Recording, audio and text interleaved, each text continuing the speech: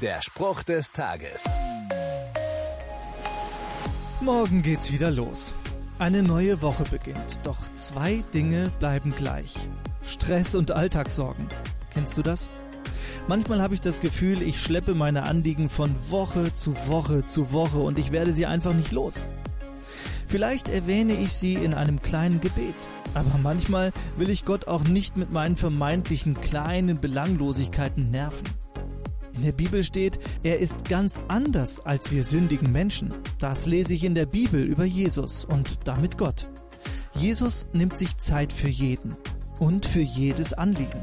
Es lohnt sich, wenn ich ihm meine Anliegen mitteile, auch wenn andere Stimmen um mich herum laut werden. So will ich lauter sein und zu ihm rufen.